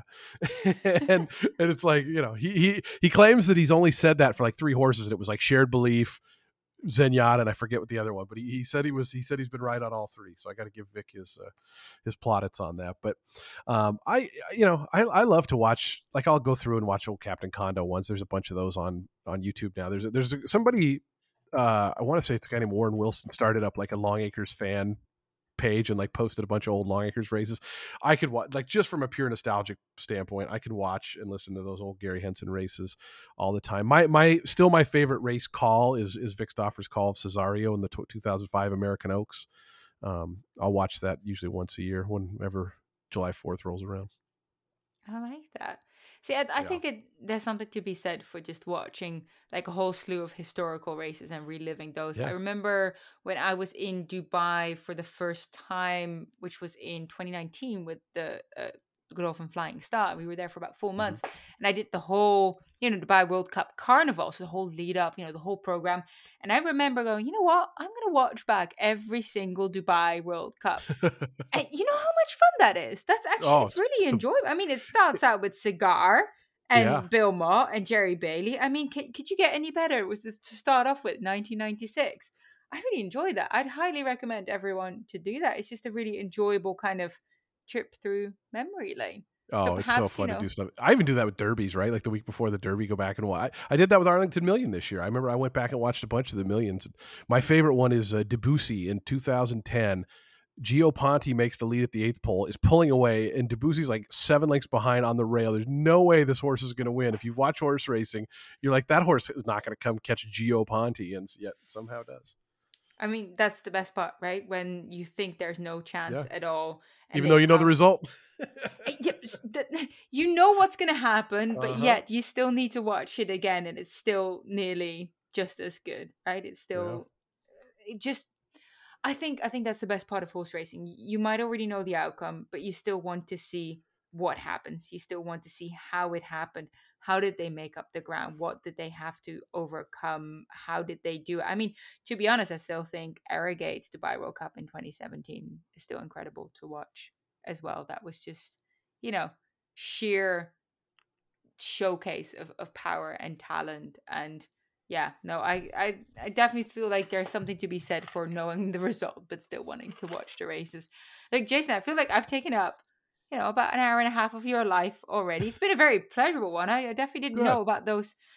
Didn't know about the conspiracy theories. I feel like I've learned something here. This is good. We need to do a couple more. You got to come up with a list for me for next time. Well, you told me you still had questions to go, so we'll hold them over. Actually, I still have a couple more questions. Depends on how much time we can do rapid fire. We can do rapid fire. Okay. We do real quick rapid fire here. If you could only choose one meal to eat for the rest of your life, which one would it be? Barbecue I like these ribs. questions. Barbecue ribs. Barbecue ribs? Yeah, but like for breakfast too? Well, you said one meal, yeah. Yeah, but like you'd have to deal with that for like breakfast, lunch, and dinner. I think still would though. I love barbecue, so I would go with that. See, I was gonna go with cereal. I feel like you can eat cereal for dinner. You can eat it for breakfast too. You know what's hilarious about that? I had cereal for dinner tonight. I got home. I made a manicotti for dinner last night for Thanksgiving dinner by myself, and I had some leftover of that, and I was going to make some Italian sausage with it, but I only had like one manicotti, so it was not like a full meal. And the sausage I'd bought at the store, somehow the wrapping got ripped. And so it was exposed, and it's been in the fridge for a few days, so it's just not good. So I was like, oh crap! And so I literally just had a bowl of cereal for dinner, Raisin Bran. Shout out Raisin Bran. I mean, I really like cereal. I just feel it's a very flexible dinner option. So when I thought about that, I was like, that seems to be the one that you might not completely get sick of after 5 or 10 years of eating them every single day. Okay, in vain with the food theme, ideal dinner guest if you had to like pick. I don't know, 3, 4. Alive, dead, or both. Anything. Or not. Oh, okay. All of it. No rules. I would love to. I mentioned his name earlier. Gary Henson, the old Longacres announcer. I would love to talk to. He was like the voice of my childhood. Along those lines, Dave Niehaus, who was the Mariners announcer. I would love to talk with him. I love baseball. I would like to talk with. I've gotten very into watches, so I would love to talk to. I think the guy's named Ben Clymer at Hodinkee. I think he's got a lot of interesting takes on watches, so I would like to talk to him. Who else would I like to talk to? I've always been a big Stevie Nicks fan. I think she'd be fun to talk to. Wow, those are really good options. I'm sitting here like, thankfully nobody's asking me this because I wouldn't have that many intriguing guests. That's amazing. We didn't even get to the whole watch collection. Maybe we'll save that for next time. Yeah. Have another quick. It's all I watch now on YouTube. Like all I do is sit and watch repair videos. Really? Like, yeah, it's gotten a little out of hand, to be honest. Like I'm pondering ordering like a watch repair kit just so I can take them apart and learn to like put them together. Like that's where I'm at I in my mean, they're watch collecting journey. amazing machines. It's crazy. So, It's literally like an mhm. entire machine that is on your wrist with like 200 years of history behind it, or See, more than that. I wouldn't want to touch that and open it up. I'd probably ruin it. Well, I think the plan is to buy like old cheapies and kind of Twiddle take about them with them. apart. Yeah, exactly. Something off eBay for $20 kind of thing. Okay, quick more questions because I Yep. still had a couple ones and I kind of like them. Who do you look up to as a race caller? Who would you mirror? I think my style is kind of ideally closest to Dave Rodman's. We're both very fast. I try to get a lot of information out as much as I can. I think I sometimes go too fast. But I like that style of I just want to tell people as much info as I can, and I'll worry about clever lines or stuff like that some other time, because I think there's like one thing I love about Dave is he'll sprinkle in humor, but very sporadically. And so when he does, it punches, right? Like it actually, it sticks with you. And I think he rises to the occasion in big moments, which I don't know that I do, but I hopefully someday. Yeah, he's definitely, I mean, there's a lot of guys that do a really good job. He's just always one that strikes me as just being so professional and talented and a really good guy. I got to hang out with him actually for the first time this year at Pimlico. You were on vacation, I believe. Wait, when was this? This would have been Never. This would have been when Colonial was going on. It was at Pimlico because they had the extended Pimlico in the spring, because I went up for an Orioles game and a day at Pimlico, and Dave had to do the pre-race show because he said you were on vacation. Hold on, I don't go away that often. I mean, I think you went to Saratoga. Yes, That's I what was I think about it to say I was. went to Saratoga for 1 week. Yeah, I well, wanted to go to Saratoga. That was when I went to Pimlico. But we went to the Washington Tavern. Is that what it's called? Yes. Yeah. We went there afterwards, and then I went to the Orioles game after. But it was great. I get to hang out with Dave for most of the day, and he's a cool dude. I like the Washington Tavern. Actually, sometimes when the traffic used to get really bad, because I live down south of Washington, D.C. Yeah. So if the traffic from Pimlico drive down was that bad that it would take me 2 hours or more, which it would sometimes, instead of going straight home, I love Pimlico, but the drive was definitely quite far. So instead of going home, I would go to Washington Tavern and just like order a side of fries and sit there and chat with random people, because I thought that was a better way of spending my time than being stuck in traffic. So yeah, I love that place. I was all excited to get a crab cake, right? Like, I'm in Baltimore, and the lady goes, "They're $30" or something crazy like that. And I go, let's just have a salad and a sandwich, thank you. Oh, yeah, I can't recommend you the crab cakes or anything, because I don't eat them, because I'm a vegetarian, like no fish, no meat kind of thing. So I wouldn't know, but everyone says they're really good. So we're going. I'm sure they were for $30. Everyone's word for it. Oh wow, yeah. Maybe it's it's cheap also being vegetarian. Just if you need anyone selling you on this. I've been doing good. I'll tell you what. I've been a very slow, long weight loss. And I'm coming up on a big marker here in about 10 pounds. So really? I know I do not have the willpower to like hardcore diet. And all I did was I started walking a lot more. And this all started kind of when the anxiety stuff started to turn around, by the way. But with walking a lot more and just eating a little bit better. And it's been a nice slow chip away. So it's still ways to go. But because I just don't have the discipline to do like the hardcore diet. I also don't think it's feasible to continue that forever. That's kind of my that's kind of my plan. I think so much of food is just habit, though. Like I think once you formulate better habits, it becomes so much easier, because I just had terrible habits, and traveling does not. And I mean, my life is very much not at a home base, and so that made it harder. But like, especially down here, like I got a nice apartment, it's all furnished, I got everything I need, cookware and stuff. But like Colonial, Airbnb, and it's like it's just, you end up eating out all the time. Yeah, you got to definitely I mean, I'm kind of a sucker for carrying protein bars around, because I really dislike being super, super hungry. So I'm always kind of like, well, I'll just eat a protein bar, and that will save me from getting fries, because fries are my favorite food. And then I just want to get them everywhere. So that's my trick. So before I leave you, at the beginning, when we were off air, we were only talking for about 10 minutes before we even started. I always have to stop myself from doing that, because you end up talking about everything. You were saying, was it 1,500 shows you've done? How many podcast shows have you done? Because that number was quite up there. I could look this up here, but it might take just a second. But we are, oh, here, I can, oh, no, I can't.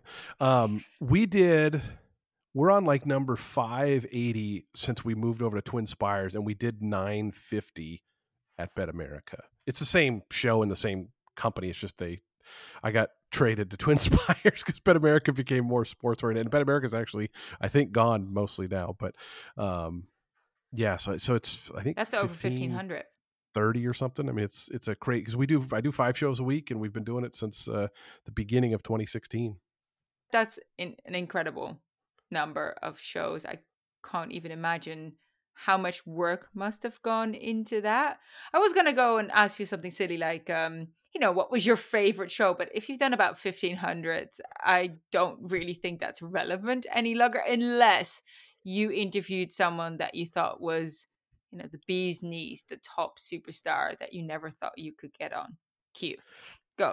It's funny because a lot of times with interviews, it's not the ones you're expecting that end up kind of being the most fun. So I it's hard to rank any of those. I mean, we certainly have the ones that do the best for us are the ones with the serious horse players. People really, I think, are craving that content, and the numbers on those shows always exceed, even a big name jockey or trainer, just because I think there's a lot of content already with those folks. So, but I don't know. It's to me, it's just so neat to get to talk to people and hear their stories. And I remember thinking after the first few months, I'm like, God, what if we run out of guests? Here we are all these years later, and I still literally have a list of like 30 people that I have right now that I want to get. I mean, like recently, we talked to this guy Dennis Montoro, who was a top 3 finisher in the BCBC. Sabrina Moore, we had on the Knicks Goes breeder, who's from your guys' neck of the woods. Just hearing everybody's story is just such a neat thing, and racing is just endless amount of stories. I agree. Yeah, I had Sabrina Moore on as well. She is absolutely terrific, and I've been to Greenmount Farm too and saw some of Knicks Go's siblings that still live out in that neck of the woods. So yeah, terrific, person to be around. She's so much success and does such a good job. So couldn't be more full of praise for her and what she does, and also what the attention that the horse that she co-bred with her mom Angie Moore brought to the Maryland breds. I mean, Knicks Go, Aloha West as well, Breeders' Cup Classic and Breeders' Cup Sprint winner. It was quite the day for the Mid-Atlantic bred thoroughbreds, kind of flying the flag there. So yeah, no, I'm glad that you got the chance to have her tell her story, because I agree, horse racing is all about where did someone come from, or where did a horse come from, or how did things come together to create the moment that we find ourselves in right now. And Jason, thank you so much for joining me. I feel like we probably could go on for another 2 hours, but I do know that both of us, have a job to do tomorrow morning. So perhaps we'll wrap it up. We got 10 races at Tampa tomorrow. 9 at Laurel. We've got 3 stakes events though. Oh, nice. Yeah, you guys do cluster them, right? Like that's kind of a general thing. Like you'll have a lot of big, like 4 or 5 stake race days. Yeah, right? Yeah. We do like a couple during the day. So we had the Politely Stakes today, and then later on, we got the City of Laurel, Safely Kept. Trying to hear top of my head here, Safely Kept. That was the 3-year-old filly. Street Loots in that, which is super exciting. Oh, nice. She's back in there. Malibu Beauty. That was the race that Princess Cocochin was also cross-entered in, but she obviously ended up running into Politely and winning it. And then the Richard W. Small. Dickie Small, yeah. Yeah, that's the final stakes race on the card tomorrow. And then today, the last stakes race was the Howard and Sandra Bender Memorial, where she told me to go, one for trainer Brittany Russell and Javian Toledo. So it's a lot of fun. Like we have a lot of good races coming up, and it's you definitely, these type of horses, especially some of the older horses, you do see them back, return month after month after month, and you see the connections and the trainers, and I like that. Like you get to follow them, and so big day today. So I'm sure I should probably wrap this up and get some beauty sleep or something to the extent of that. Jason, thank you so much. It was really my pleasure to have a chat with you, and thank you for sharing your experience and your knowledge. Of course, thank you for having me on. I really appreciate the invite.